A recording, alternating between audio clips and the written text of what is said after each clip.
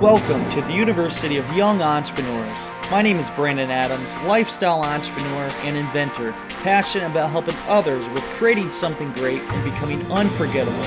Each week we discuss helpful tips on becoming a successful entrepreneur and interview other entrepreneurs and inspirational people. Our goal is to help take your business and lifestyle to the next level. Now let's get started. Welcome back to the University of Young Entrepreneurs. On today's show, we have Noah McNeely. Noah is a founder and CEO of a product development company called Slingshot Product Development Group. I met Noah back in 2012. We were on the pilot run of a TV show called America's Got Money. From there, I actually partnered with Noah and his company. They helped me develop Arctic Stick all the way to where it is today with manufacturing and about to launch on the market. Noah talks about how they started their company and went from a few people sitting around a table developing products to the powerhouse they are today, a company that launches products into the market.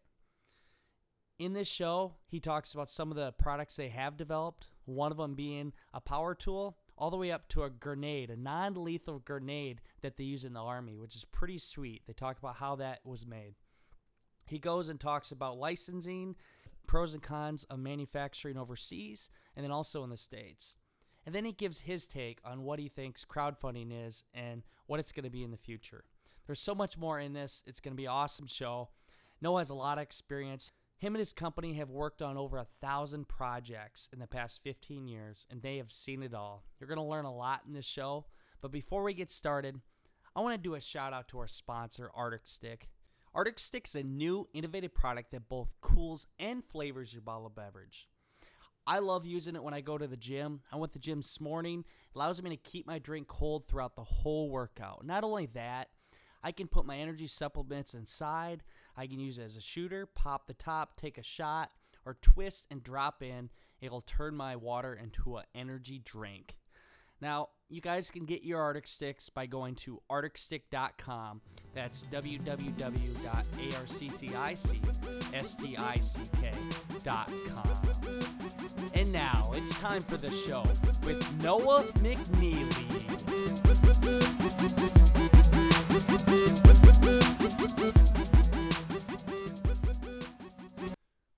Welcome to the University of Young Entrepreneurs. My name is Brandon Adams, and in this episode we have Noah McNeely. Noah, how's it going, bud? Doing good. Noah and I have a background. We met here about 3 years ago? Yeah, I think it was 2012 or so. Yeah, 2012. Is actually graduated from college. It was August 1st. I do remember. We were on the pilot run of a TV show called America's Got Money, and I had to give my pitch for Arctic Stick to him and 4 or 5 others, and all I had for a product at the time was a sprayed paint cigar tube that was intentionally to look like my product. And anyways, so it was a good experience. I met Noah, and from there we've worked in Arctic Stick throughout the whole process. We've learned a lot. He's mentored me, and it's amazing what they do to turn a product into something tangible, something real. But today, we're going to talk about Noah. He's going to tell us his background and got a lot of good questions for anybody out there that's looking to learn about product development, or if you have an idea how you can even take it to the next level. So Noah, tell me about your background and tell me how it led you to where you are today. Well, not sure that my background's all that unique or interesting. I had a fairly typical childhood. I grew up in a relatively small town. Really didn't know what was available to me until I got to college.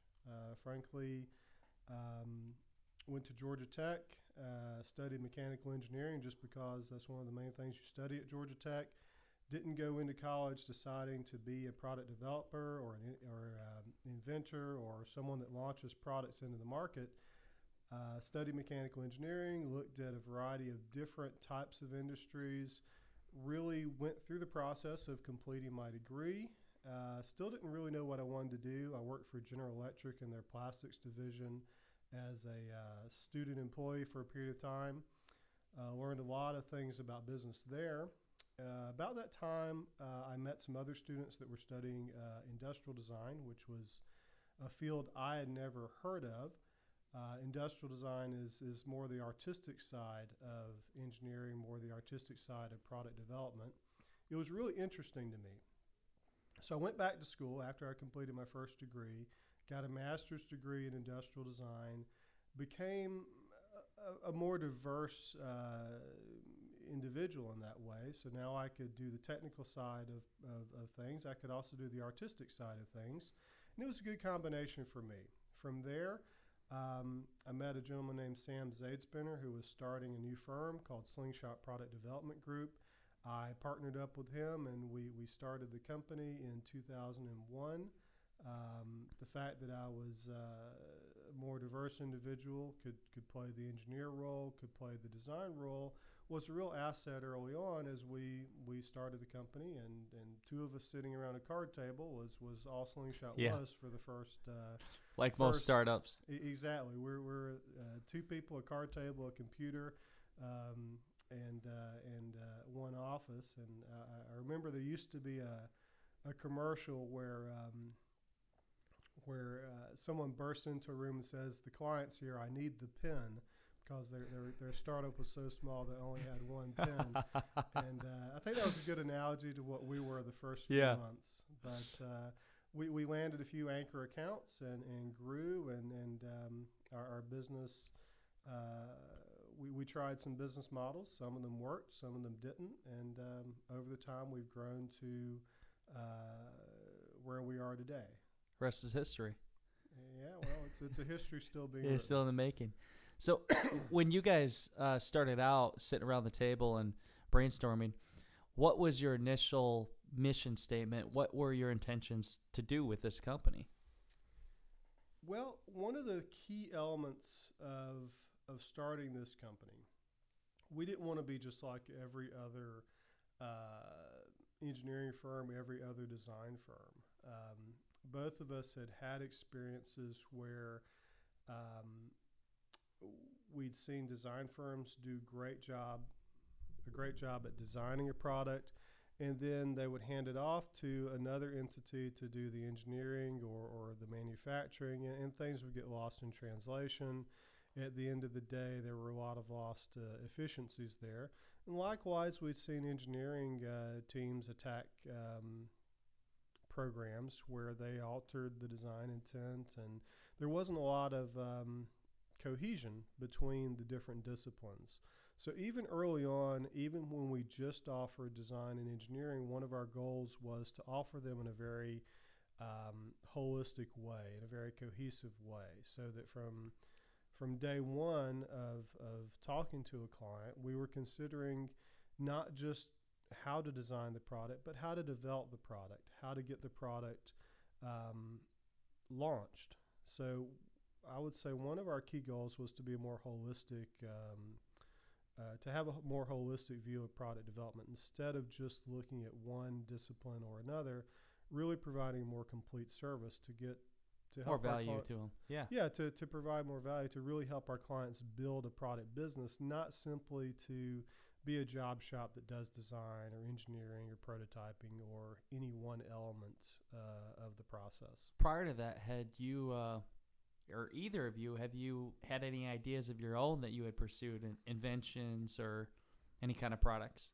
I had dabbled in some things in graduate school, but nothing that I had pushed to market. Yeah. So how old were you at that time? I would have been around 27 at the time we started the company. Oh, young then. Oh, about my age. Well, I'm 25, but you learned a lot then in the last 15 years. Well, I took 5 years to get my engineering degree. Then I took a year off between that and graduate school, and then another couple of years to work through graduate school. Basically, I decided to stay at Georgia Tech until I met my wife, and then I decided it was time to go. Exactly.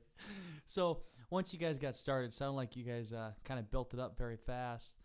What strategies did you take to build your company? And then once you did start to get bigger, how did you guys deal with that growth? Because sometimes it's hard to go from small to big and struggles with it.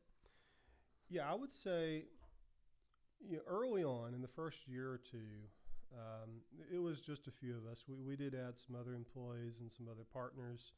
But the first 2, 3, 4 years, 3 years, I guess, we were a company of designers and engineers, people that were, we were running the company, but we were also doing the work. And the challenge that created, and one of the things to be cautious of in any business, is that meant that when we were really busy, when we had a lot of good projects, then we weren't out selling new projects. So we would do those projects, then we'd run out of work, and then, we better go make a lot of phone calls and sell some other projects. So it was a very up and down kind of cycle. So we'd get busy, then we'd run out of stuff to do, then we'd get busy again and run out of stuff to do. So about the 3-year mark, we made a very fundamental and important decision, which helped us grow from a really small shop into a much bigger organization. And that was that we invested in a full-time sales staff. Started with just one person. We actually found a really great sales guy that we essentially brought out of retirement to work with us, and that helped add a lot of stability to the company, so that we were no longer stuck in up and down cycles based on how much work we had to do. But we could actually have a consistent sales effort. You could focus on what you wanted to do and let the other people go do the sales part. Right, exactly. So, I guess, do you know how many products have you guys developed over this time span? I don't have an exact number. I was looking at this the other day. We've worked with several hundred different clients. Some of those are very large companies that you would have heard of, like Coca-Cola, Black & Decker, Playtex, Craftsman, and a variety of others. But then a lot of those clients are certainly startup companies, a few inventors. We tend to only want to work with companies that have a business plan and a reasonable chance of success. We get a lot of phone calls from people that just have ideas, and that's not really a business model that works. They get a rude awakening once they come in and see the reality of what it takes to actually take a product to market and how much it costs, even. Yeah, exactly. But in 14 years, I'd say we've probably done well over 1,000 projects. That doesn't necessarily mean all of those have launched into the market. Oftentimes, the best thing we do for a client is help them reach an early no-go in a product development program, so that they can move on to another fail idea. fast. Exactly. The last thing I want to do is basically spend a lot of my clients' resources on a program that doesn't have a future. So what we do, obviously we do design, engineering, science, manufacturing. We do those things, but we're also play a very strong consulting role, in the sense that if something is just not going to pan out technology-wise, or it's not going to hit the client's price points, this, that, and the other, our job is to inform the client of that as early as we can, so that they can make a decision about either changing their business model or moving on to something else. With all the products you worked with over the years, what would you consider your toughest product, the hardest project you've worked on, and why was it difficult? The most technically challenging program, the toughest program, was a training hand grenade. Now, that sounds like, well, it's just something that explodes. Why is that hard? Actually saw that outside in the room. Is that it? Yeah, it's in our lobby. Don't worry, the one out there is not active. It's not gonna blow up. But it turns out that a safe hand grenade is a lot more difficult to create than a dangerous one, especially if you're trying to create a hand grenade that simulates a real hand grenade for live fire training, but is non-lethal. There's a lot of engineering challenges that go into that, a lot of science challenges, and other challenges that went into that. That was probably our most challenging program overall. At the end of the day, it was what came out? Was it paint BBs or what?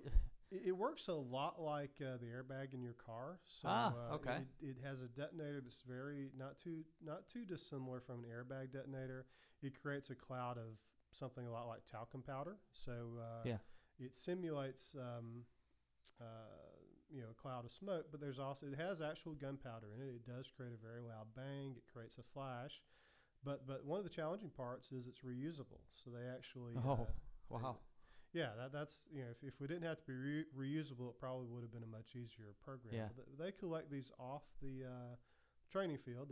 They send them back to the factory and they repack them, and I think they have a lifespan of about 20 uses before it cycles out of service. That's pretty good. What so out of all the products, and you said that was your toughest one, what would be the one you're most proud of?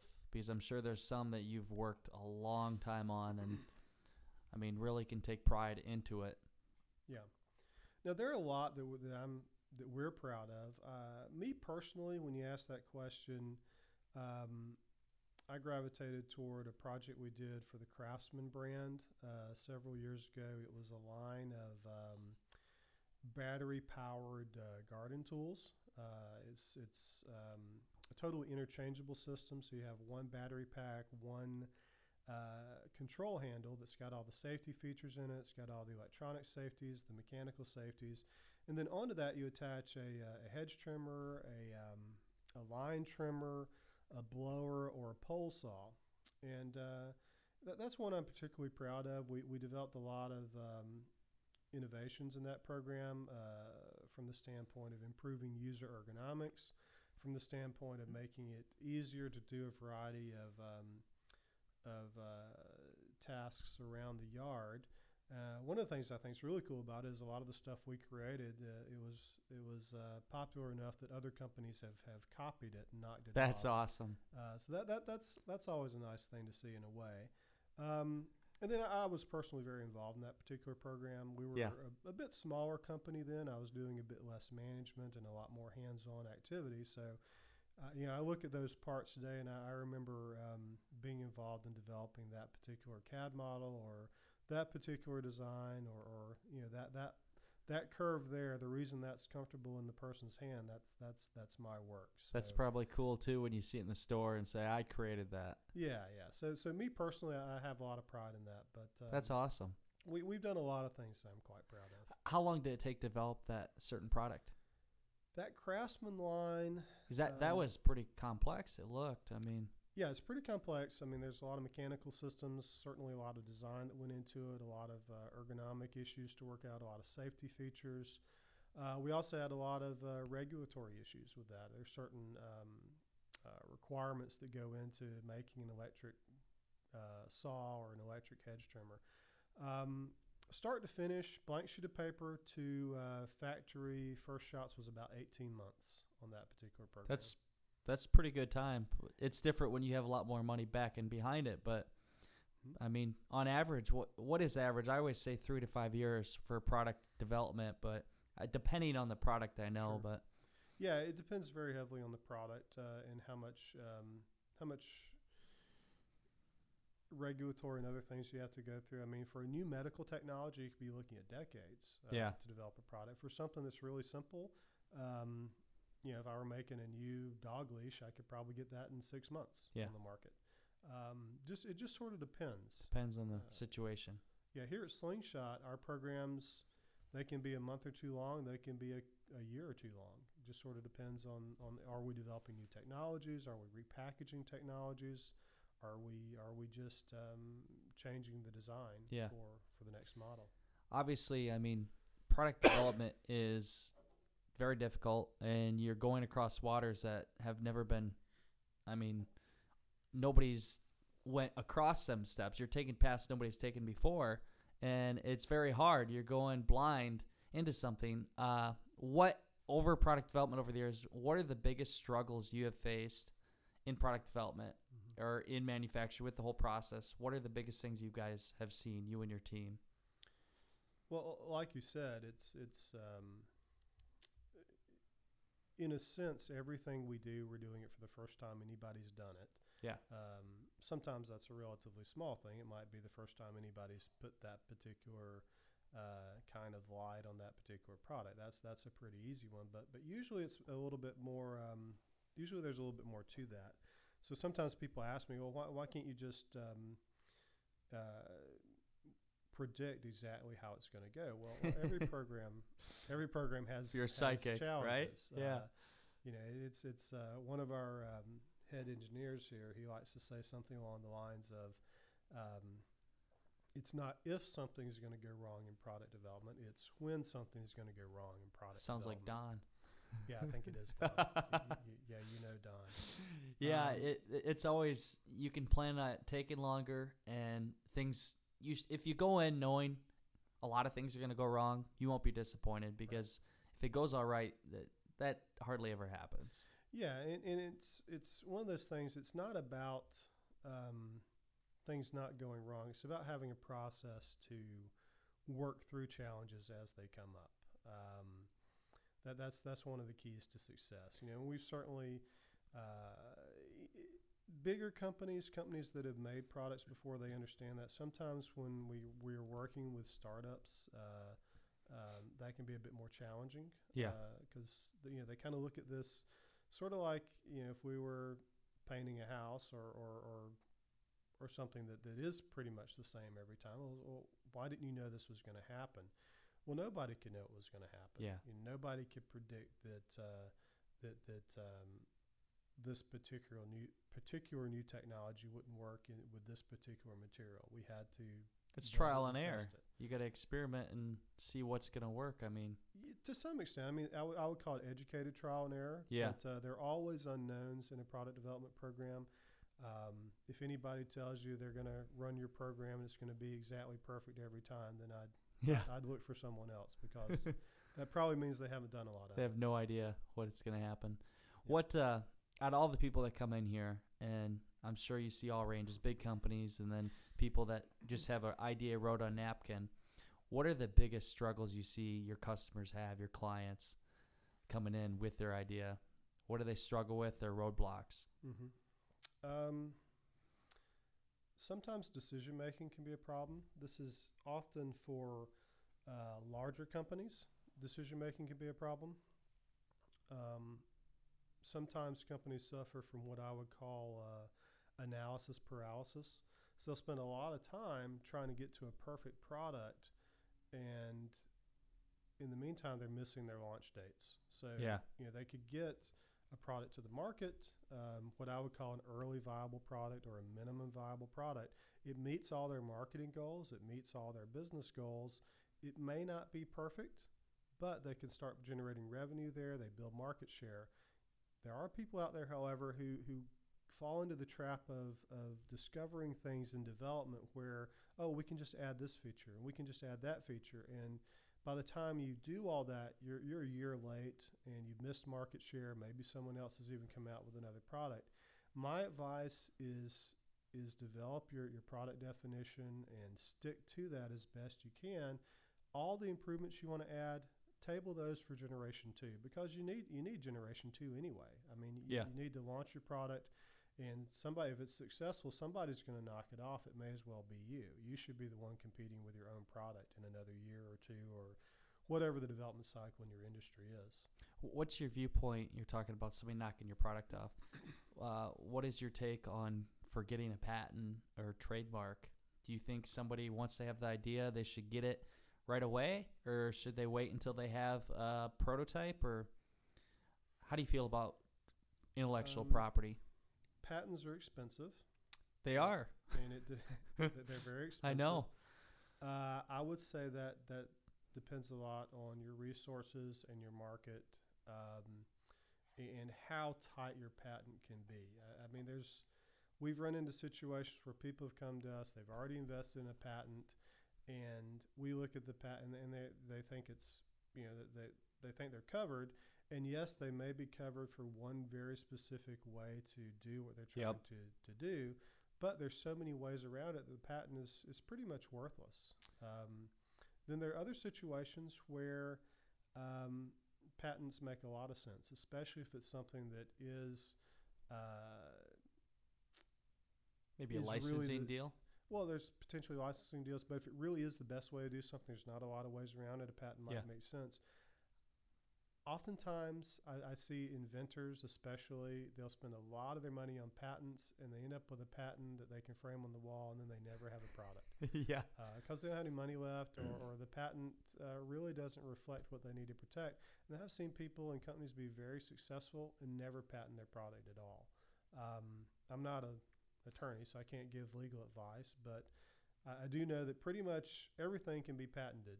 It's just how protective that patent is that matters. Because they could do little changes in it. Another company can come in and have a small little change and get around your patent. Mm-hmm. But what I always said is I'd be afraid if a big company were to come in and actually steal your idea, which usually they come once you're making a lot of money.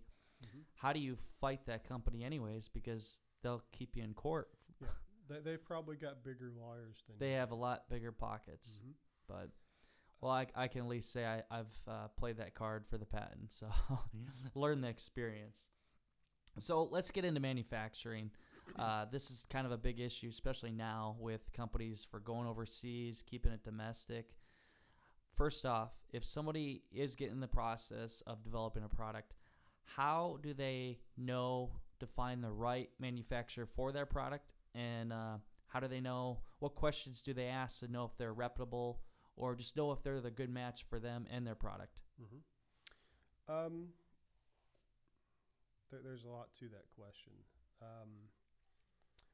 One thing is I would certainly want to know other products that they have produced. I want samples of those. I'd want to see if there's something you can draw an analogy to your product. I mean, if you're making a plastic widget and they're sending you samples of metal boxes, you know that's probably not a good sign. I'd want to make sure that their capabilities in terms of sophistication align with what you're doing. I mean, if you're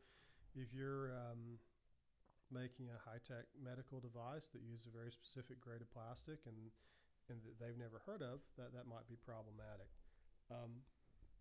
In terms of domestic versus offshore, unless you want to go domestic for patriotic reasons, I would say don't worry so much about domestic versus offshore. You need to find the best match for what you're trying to do. At the end of the day, there's certain items that just don't make sense to produce in the United States, and there's certain items that just don't make sense to produce in Asia or anywhere else.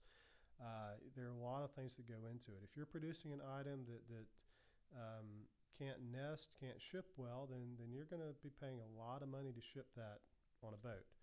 So that's probably something you'd want to do domestically. If you're producing something that needs a lot of hand-holding, it's important that you be able to be close to that particular producer, or that you have someone that's going to manage that relationship for you. Our experience is that with Asian and offshore manufacturing, having feet on the ground is very important, because if you have someone that can go into that factory and manage quality control, remember, there's always something that's going to go wrong. Yeah. So the color might not be right. Maybe the first shot's come off the tool and the color's not right. There's some sort of problem, whatever it is. Your quality control guy going and sitting in the lobby of that factory gets the problem resolved. The last thing that a factory wants is your quality control guy to be there. So they're going to prioritize your problem. They're going to get it resolved, and you're going to get back on track. But if the factory knows you're 25 hours away, they're probably not going to put you at the top of their list. Who goes to the top of their list are the people that can be there that day. Exactly. And sort of sit on them until the problem gets resolved. What do you see in the future of, I've heard many different things from multiple manufacturers and people. Some believe that manufacturing is going to continue or slowly implement to the U.S. versus overseas. And with the labor laws and everything going on, what are your views and what do you think will happen in the next 5 to 10 years with that? I think over time it'll swing back and forth. At the end of the day, I don't think, again, I think there's certain things that are never going to make sense to make here in the U.S. Something that doesn't have a whole lot of intrinsic value to it probably doesn't make sense to make here in the U.S. I think things that have higher margin capabilities or potential will make sense here because the U.S. the labor costs in the U.S. and the level of expertise of the factories in the U.S. just doesn't lend itself to making really simple widgets. And why would they want to, frankly? Yeah.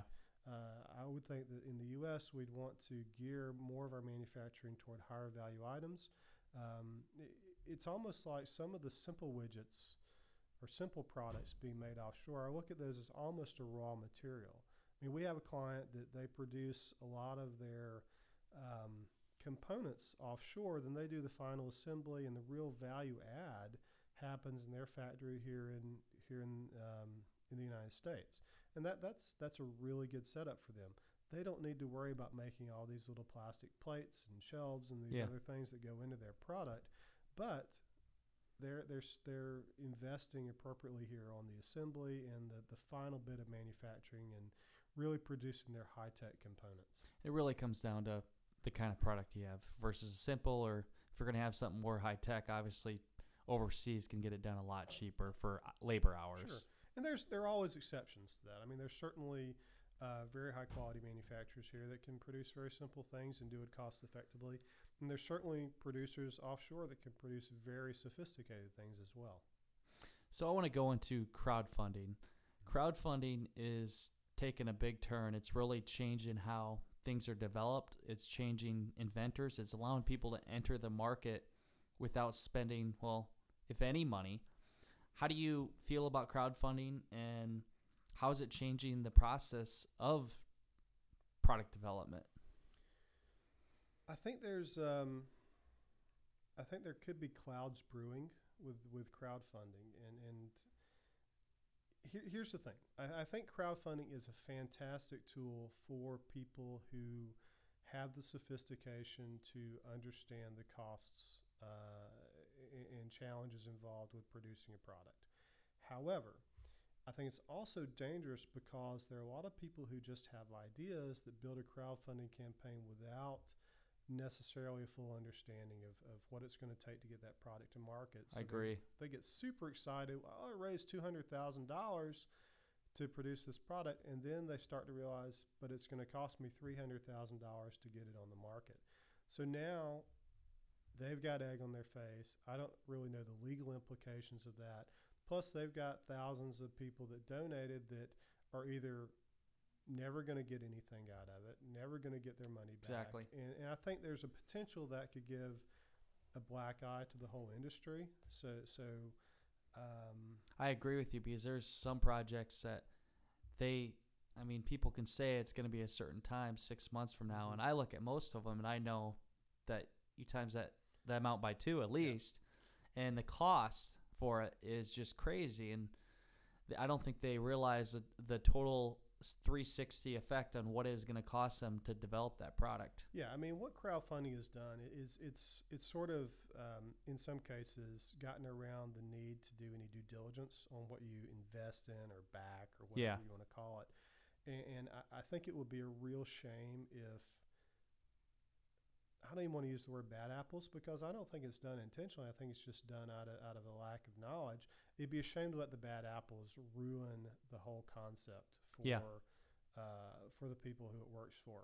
I kind of think of it, think about, well, you're too young to remember when email first came about, but I mean, email was so awesome until someone invented spam, right? Exactly. And crowdfunding could kind of be the same way. It's awesome, but now it's sort of, is it trending toward spam? Is it trending toward where there's just going to be a lot of junk out there?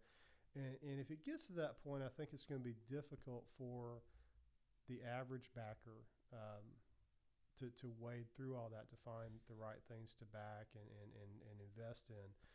Now, your tech savvy people, sure, they'll do it. People that are really into the Pebble or whatever, they're going to do that.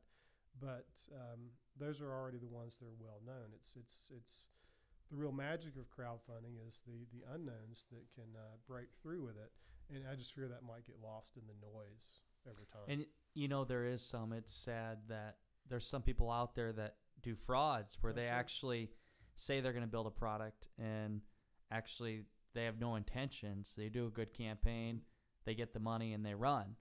And they recently had changed, maybe that was a year ago, they changed the laws on crowdfunding because there is a fine line with everything. But Sure. how I feel about it is it allows people, younger people with no money, to be more creative and innovative. But I think they do need to have some kind of consultation on how much it is going to cost moving forward. Because if they knew the total effect of what it is going to be, then I think they'd raise their goal a little higher. Yeah, I agree, and I think it takes a lot more. It takes a lot more business plan development than I think a lot of them are doing. Agree. What have you, over the years, have you personally developed any of your own products? I have not launched anything into the market. We at Slingshot have launched a couple of initiatives in the last few years to start doing that. We actually have one that's on the market. You can buy it on Amazon, I think. It's a video game accessory called GameScope. Basically, not one I developed, but one we developed with a partner. And it has something to do with, I guess, some of the first-person shooter games. It helps with aiming. Okay. It's been a while since I played them, but I know what you're talking about. I haven't played them in a while either, not since I had kids. But it's an accessory for video games. But that's our first one. It's a real. That's awesome. It's sort of a pilot program for us. Yeah. But we have a number of other things in the work as well. But you guys are looking into doing more of your own kind of products as well, though. We're looking into doing more of that. We're also looking into developing more intellectual property internally for the purposes of licensing to other companies. So tell me, what are your views on licensing versus manufacturing? How difficult is it to get a licensing deal with a company? And I guess what would be the pros and cons versus manufacturing and licensing? Well, from my perspective, I know how to get stuff manufactured. That's not the challenge. Yeah. There's certainly a financial challenge there. It costs money to manufacture something. But what I see the real benefit of licensing is that you're licensing to a company that already has distribution. I think that's one of the hardest things to build. I think it's one of the things that people underestimate in terms of the value of that. But if you have an idea or a product and you want to go and build a company and manufacture it and you fill a warehouse full of it, how do you sell it? You can build a sales force. You can go around and talk to every retailer. That's a very steep mountain to climb. But you take that same idea, you prototype it, you develop it to a presentation level, you find a company that's already in that space, that already has shelf space at all the drugstores or Kroger's or Walmarts of the world, and you license it to them, you have instant distribution. Yeah, you don't own 100%, maybe you own 5%, maybe you own 3%, maybe you own 8%, depending on what the product is. But that's real ownership. It's not 100% of nothing or 100% of a big debt. It's and you just collect checks. Yeah, it's 3 to 8% of something that has actual value. What is the highest royalty you've seen? I know they say anywhere from 3 to 7% usually, but I would say it can go north of 10%. Which is really good. Yeah, if it's a high margin industry, if it's something a very valuable innovation, something maybe in the medical space or something like that, it could go north of 10%. On the other hand, it can go down to 1% in certain industries too. It just sort of depends on what it is. But like with anything else, you have to do a business analysis of that particular space. So over the last 15 years, well, 20 if you're counting all your experience with developing products and being an engineer, what are the biggest lessons you have learned while working in product development? Well, number one, success depends on failure. You have to fail in order to learn to succeed. Now, some people, they fail and then they give up. But I actually think failure is part of the innovation process, and especially if you approach it that way. We generate a lot of prototypes. We generate a lot of really rough, crude, kind of like your spray painted test tube prototype Yeah. from your project. We create a lot of that because, for every dollar I spend on that, buying stuff at Home Depot or whatever, and rigging it together, I learn a lot more off of those dollars than I do at the end of the program, where I'm making a high fidelity prototype that looks like and works like the real thing. I may make a prototype that costs $5,000 at the end of a program. By that point, I better not be learning much. I better already pretty well know what I need to know. But early on, I may make a $20 prototype, and I'm going to learn a lot from it. So prototyping, it's kind of like build it, break it, fix it. Some people call that a failure cycle. You build it, break it, fix it. So you fail over and over again, and that's part of the refinement process. So one of the things to learn is don't be afraid to try something and fail. Don't get it perfect before you try it. The other thing is, don't be afraid to abandon an idea. I mean, if it's just not going anywhere, figure that out quick and move on. I've seen a lot of people that get so obsessed with an idea, and they sadly, I've seen people put their life savings into stuff. Yep. And frankly, they should have probably stopped after the first year or so and gone on to their next idea. It's really, it's almost, I don't want to use the phrase numbers game because it's not quite like that, but Almost got to look at like stock, yeah, your time frame and percentage, and if it's worth your time. My advice to innovators and inventors is that always imagine that your next idea is going to be better than the current one you're working on. If you look at it from that perspective, you don't place quite as much value in what you're doing right now, and you're willing to move on. That's good. That's good. Yeah, when you talked about failure stories, I heard one the other day from a guy that worked with Walmart and taking products to market, and he saw a specific situation where the guy took a loan on his house. He invested everything. He got into Walmart and a lot of stores, but it never went off the shelves. Right. And he got the back order, and it bankrupted him. And see, the thing is, you can make the product, but you got to sell it too. I always think 90% marketing, 10% product, because you got to be able to show people what your new product is and train the market, which is tough. Yeah, I mean, even getting on the shelf at Walmart. Now, a lot of times, Walmart has so many stores, and if your packaging is good, that might be all the marketing you need. But you got to be ready to, if you really want it to grow, you got to be ready to back that up with some other marketing efforts. Well, let's go. I want to learn a little more about you. I always talk about mentors and how we need to surround ourselves with a lot of smart people in different areas.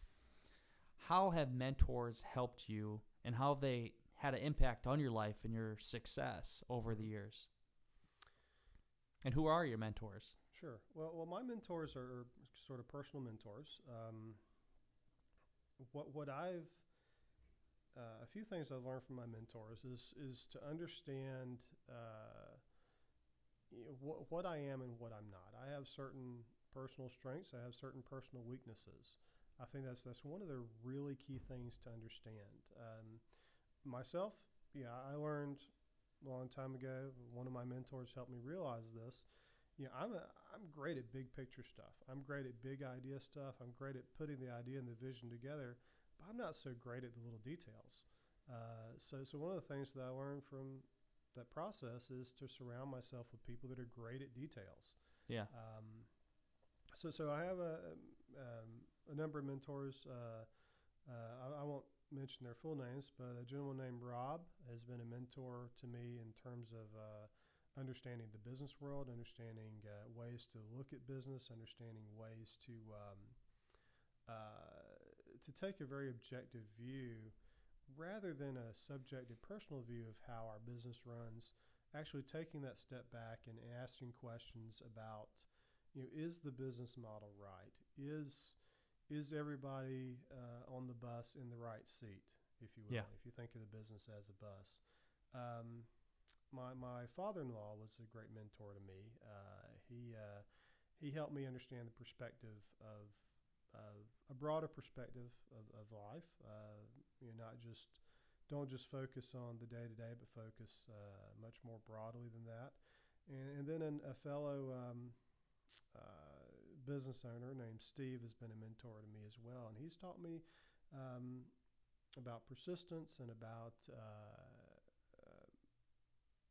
there's different ways to achieve success. There is.